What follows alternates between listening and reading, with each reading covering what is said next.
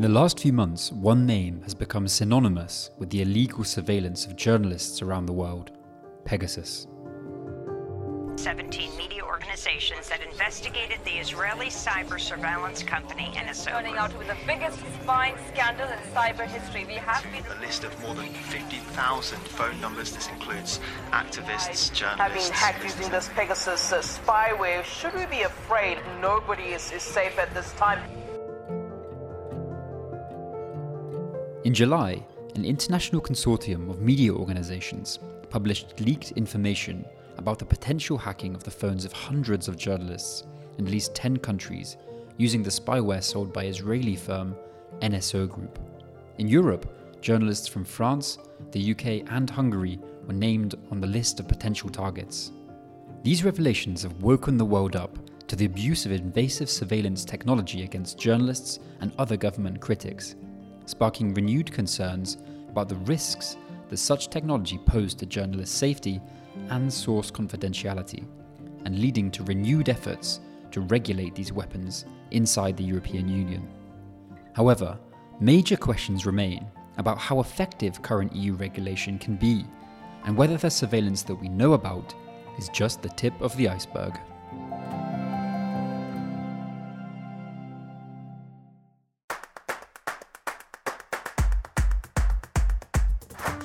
I'm your host, Jamie Wiseman, the Europe Advocacy Officer at the International Press Institute, a partner organisation of the Media Freedom Rapid Response, or MFRR, a consortium of organisations dedicated to defending media freedom in the European Union and candidate countries. To discuss some of the key issues around Pegasus, spyware, and the threats that they pose to journalists, I'll speak with Stephanie Kirschgeisner, an investigations correspondent for The Guardian and the newspaper's lead reporter on Pegasus, as well as Dimitri Battoni, a researcher at Dublin City University and project coordinator at the Observatorio Balcani Caucaso Transeuropa, a research centre and think tank based in Trento, Italy, which is part of the MFRR. You're listening to the first episode of our new monthly podcast, MFRR in Focus. Hi Stephanie, and thanks for joining us. I think more and more people will have begun to hear the names Pegasus and NSO Group. But what exactly is this spyware and how does it work? Well, thanks for having me. Pegasus is what is known as a spyware. It's a software that is owned by an Israeli company called NSO Group. And it's a pretty scary product that you don't really want to become too familiar with. What it does is it's a spyware that can be used to target mobile phones of people who the people who are using it want to surveil. So just to take a step back, NSO Group sells its product to governments and different authorities around the world. And it says that it sells Pegasus, the spyware, for the purposes of law enforcement and essentially kind of tracking criminals and terrorists, so that their encrypted conversations, meaning conversations that are being held over encrypted applications like Signal or WhatsApp, the kinds of things we all use, that they can be intercepted. So the way that this Pegasus works is basically the government client shoots off essentially this spyware, and it used to be that you would have to click the person who holds the phone would have to click on a link or something like that. And that essentially it would open the door to Pegasus just infiltrating the phone. Now, first of all, that no longer is necessary. There does not need to be, the person using the phone doesn't need to kind of make a mistake by clicking on a bad link. There is what is called a zero-click infection. So, for example, there were people whose phones were infected a few years ago because they received missed calls from WhatsApp. So just like a random person calling your phone was enough to lead you to have your phone being compromised. So, okay, once Pegasus is on your phone, it basically is acting as if there is an individual who can remotely control your phone. There is nothing safe. There is nothing that is any longer safe on your phone. They have access to all your emails. They have access to all your pictures, text messages, all those encrypted devices that I mentioned. One of the really scary features is, if you can imagine someone controlling your phone, they can turn the recorder on and off, and essentially, retrieve that data. So it makes your phone, and wherever your phone physically is, into a recording device. Same with the camera. And finally, it can also track your motion, track your movements. Another scary feature of Pegasus. Another difficult aspect of it is, it's not like your phone turns blazing hot, and so that, or it's not like there's a flashing light that goes off and says you've been infected. It is an extremely sophisticated spyware. It is extremely difficult to track if a phone has been infected. It's impossible to know while it's happening. The only hope that people have who are infected with this is the fact that the researchers who are trying to decipher this are, just as smart as the people who deploy it. And that's really the only hope we have. And so they have come up with some techniques to find ways to track whether a phone has been compromised. Okay, this obviously sounds like incredibly invasive technology. Tell us a little bit about your work on the Pegasus project and what this investigative reporting helped unearth about the surveillance of journalists. Yes, so I was the Guardian newspaper's lead investigator on the Pegasus project. I've had some background already covering NSO Group and surveillance. And we at the Guardian have been very focused on the use of these tools against individuals who are not supposed to be surveilled. So in other words, it's been a long stretch of sort of dismantling the myth that this is a tool that's only used against criminals and terrorists, because what we have found over and over and over again, with the help of many of these researchers that I've mentioned, is that there are innocent people, people who should not legally be surveilled, whose privacy is being invaded, who have been targeted by the governments that are using this software. And so we had already been writing those stories for a few years. And then the Pegasus project came along. And what we had access to was a leaked list, a leaked database of phone numbers, tens of thousands of phone numbers of individuals who we believe were selected as potential targets by customers of NSO Group. And so we identified a large number of these. Being on the list did not automatically mean that you had been hacked, or that we have evidence, I should say, that you've been hacked. But we found a rather large proportion, of the phones that we checked, which were dozens of phones. A large portion of them had evidence that Pegasus had been deployed in the past, or that there had been an attempt against those phones. Zooming in on Europe just for a moment, what do we know so far about how this technology has been used to track and monitor journalists within the EU's borders? So I would say, just overall, taking a step back, we found about 180 journalists were on the list. So that means 180, or it might be more than 180, were 180 of those journalists, their phone numbers were on our list so that means that they were kind of selected by governments for surveillance, potential surveillance. Among those, one really prominent journalist was Rula Khalaf, who's currently the editor of the Financial Times of London. There were also journalists in France and in Hungary.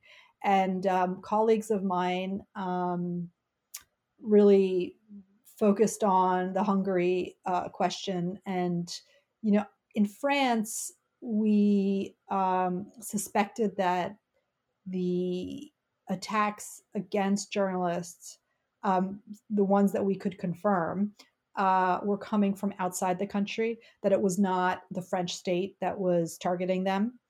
In Hungary, we have strong reason to believe that the client in that case is Hungary itself and the Hungarian authorities. In other words, that the Hungarian authorities were using this tool to target their own reporters within their own borders. And those are reporters who are, investigating corruption, who are investigating, the actions of Viktor Orban and his his close circle. You mentioned Hungary there, a state where the indication is, at least, that the government intelligence and security services themselves, who are operating this technology to surveil journalists. What kind of response have we seen so far from the Hungarian government about the allegations? Have they come out and said that they have used the NSO Group spyware? I mean, how much accountability have we seen so far? Of course, my Hungarian colleagues would know better than I do, but I know that there have been some sort of suggestions of acknowledgement of this as a tool. And then when things have slipped, those things have been sort of rode back a little bit in Hungary. So that's been kind of interesting to watch that unfold slowly. And there have been various promises to investigate, for example. But on the bigger issue of accountability, we did see the European Commission make some strong statements about the need to kind of crack down on this and that this was a big problem. The strongest response to our project, well, they haven't said it's in response to our project, but the timing is awfully coincidental, is that in the US, the Biden administration took this pretty unprecedented, I think it is, decision to place NSO Group on a blacklist, which is it's formally known as the Entities List under the Commerce Department. And what that is it's a kind of collaborative decision between the Commerce Department and different agencies. It's a classified discussion that they have to basically try to, like I said, blacklist certain companies that are seen as a threat to the U.S. and that are seen as a threat to foreign policy interests. And I believe this is only the second case where human rights violations were included in the criteria of including NSO Group on this list. We've seen other examples where Chinese surveillance companies have been put on the list also for human rights concerns. So it's extraordinary because in this case, it's not China, it's not Russia, it's the Israeli government that is supposed to be, monitoring this company. And obviously the US government's perspective very clearly is that they have failed, at least to protect certain interests that the US values in this case. So there are some, as far as specifically as NSO Group goes, I think the company is facing a real challenge now because they've been put on this blacklist. It has a whole domino effect on their finances, for example, and on their ability to do business, because it becomes a lot less attractive for different customers, even though they do have a very special product. It's now the real cloud over NSO. So the question is, do they survive that and how?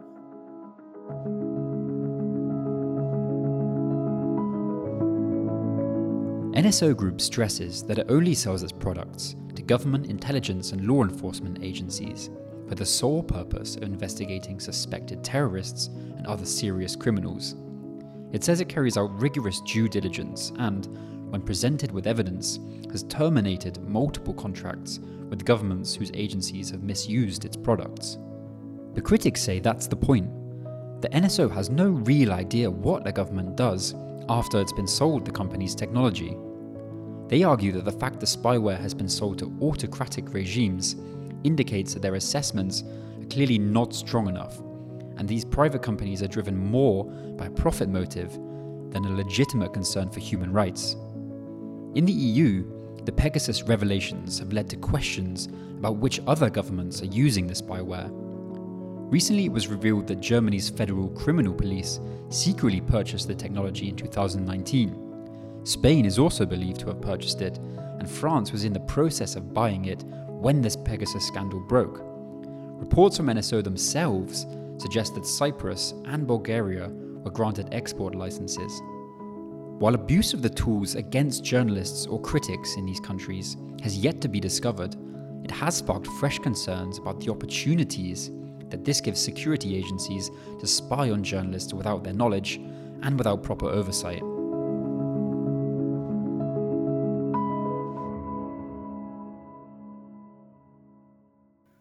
The sad news here is that these high-level spywares completely undermine the ability of journalists to protect their investigations, their sources, and their communication.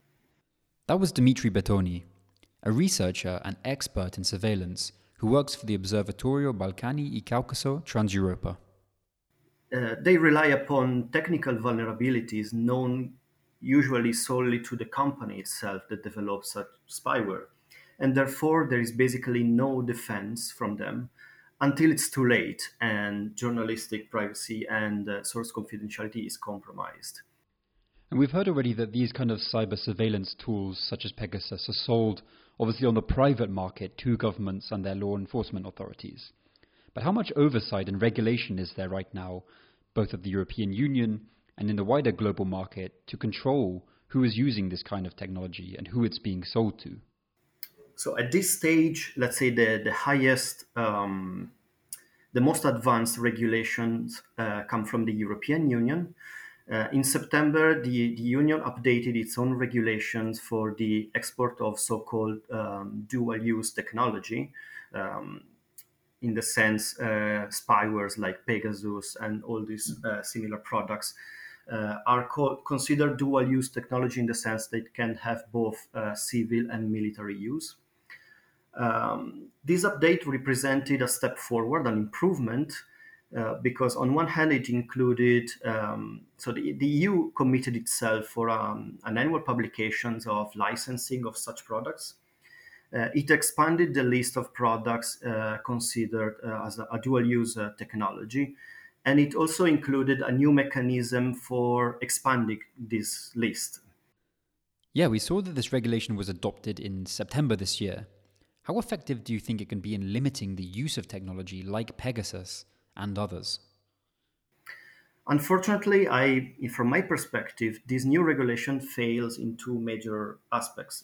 The first one is that on one hand, we have this commitment from the EU level and also member states. But on the other hand, member states can oppose a range of motivations to deny public disclosure on the industry and the agreements signed with this industry. For instance, motivations like national security or commercial rights. So while on one hand we have a strong commitment on behalf of our institutions, on the other hand, they also provided justifications for avoiding this public disclosure. But the main problem here, in my opinion, is that these attempts to regulate the market does not challenge the very nature of this technology. So the technology itself is not questioned. In other words, the EU and other national institutions are not moving beyond what in the academia are called policies of insecurity. So the idea itself that safety can only be reached through a granular control of citizens' lives and an unlimited ability of the state to capture every bit of information that is circulating in the digital world. This is basically the political mistake that lies behind these technologies like the Pegasus spyware. Yeah, we've heard already that while there are more and more efforts to investigate NSO Group, as well as multiple lawsuits, sanctions from the US government, of course it's not just NSO Group that are selling these tools. Pegasus is obviously the best known and most controversial out there right now, but there are other companies in Europe and elsewhere selling similar spyware tools, right? Exactly, that is the point. Like at the moment, we are questioning a specific company's behavior, NSO, but we are not questioning the entire industry. An industry that has been thriving basically since 9/11, when nation states realized that they wished for more control on the digital world. Okay, and despite attempts to, let's say, counterbalance this sort of race toward technological means and tools to reaffirm states' control over the digital domain, this race was not balanced by a similar attempt to care about both private and public rights. David Kaye, the UN Special Rapporteur on Freedom of Expression, remarked this very concept many times in the past years and invited both the international community and the individual states to balance this attempt to acquire digital tools for control with stronger regulations in terms of safety, but especially public supervision. That is essential. So we need to somehow make the wider public, through our parliaments and other institutions, the oversight of NGOs and so on, being able to assess both the industry and the agreements that the industry is striking with public institutions. This is fundamental at this stage. This is what the EU somehow is attempting to do, but as I mentioned before, it is not enough when it comes to, let's say, evergreen barriers like national security. So we need to challenge this idea that security can be reached solely through control.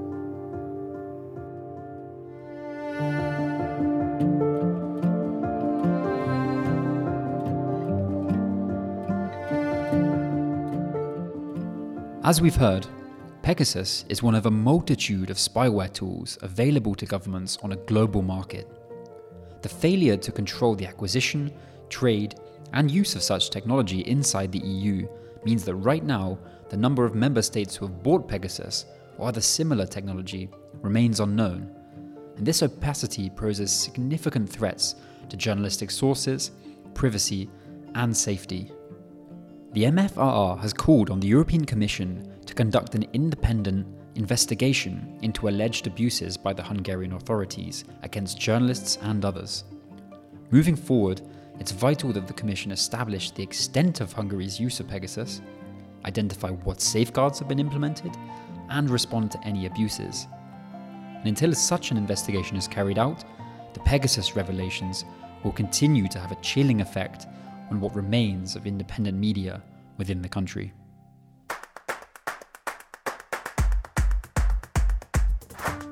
You've been listening to MFRR in Focus, a podcast which explores different issues facing media freedom in EU member states and candidate countries.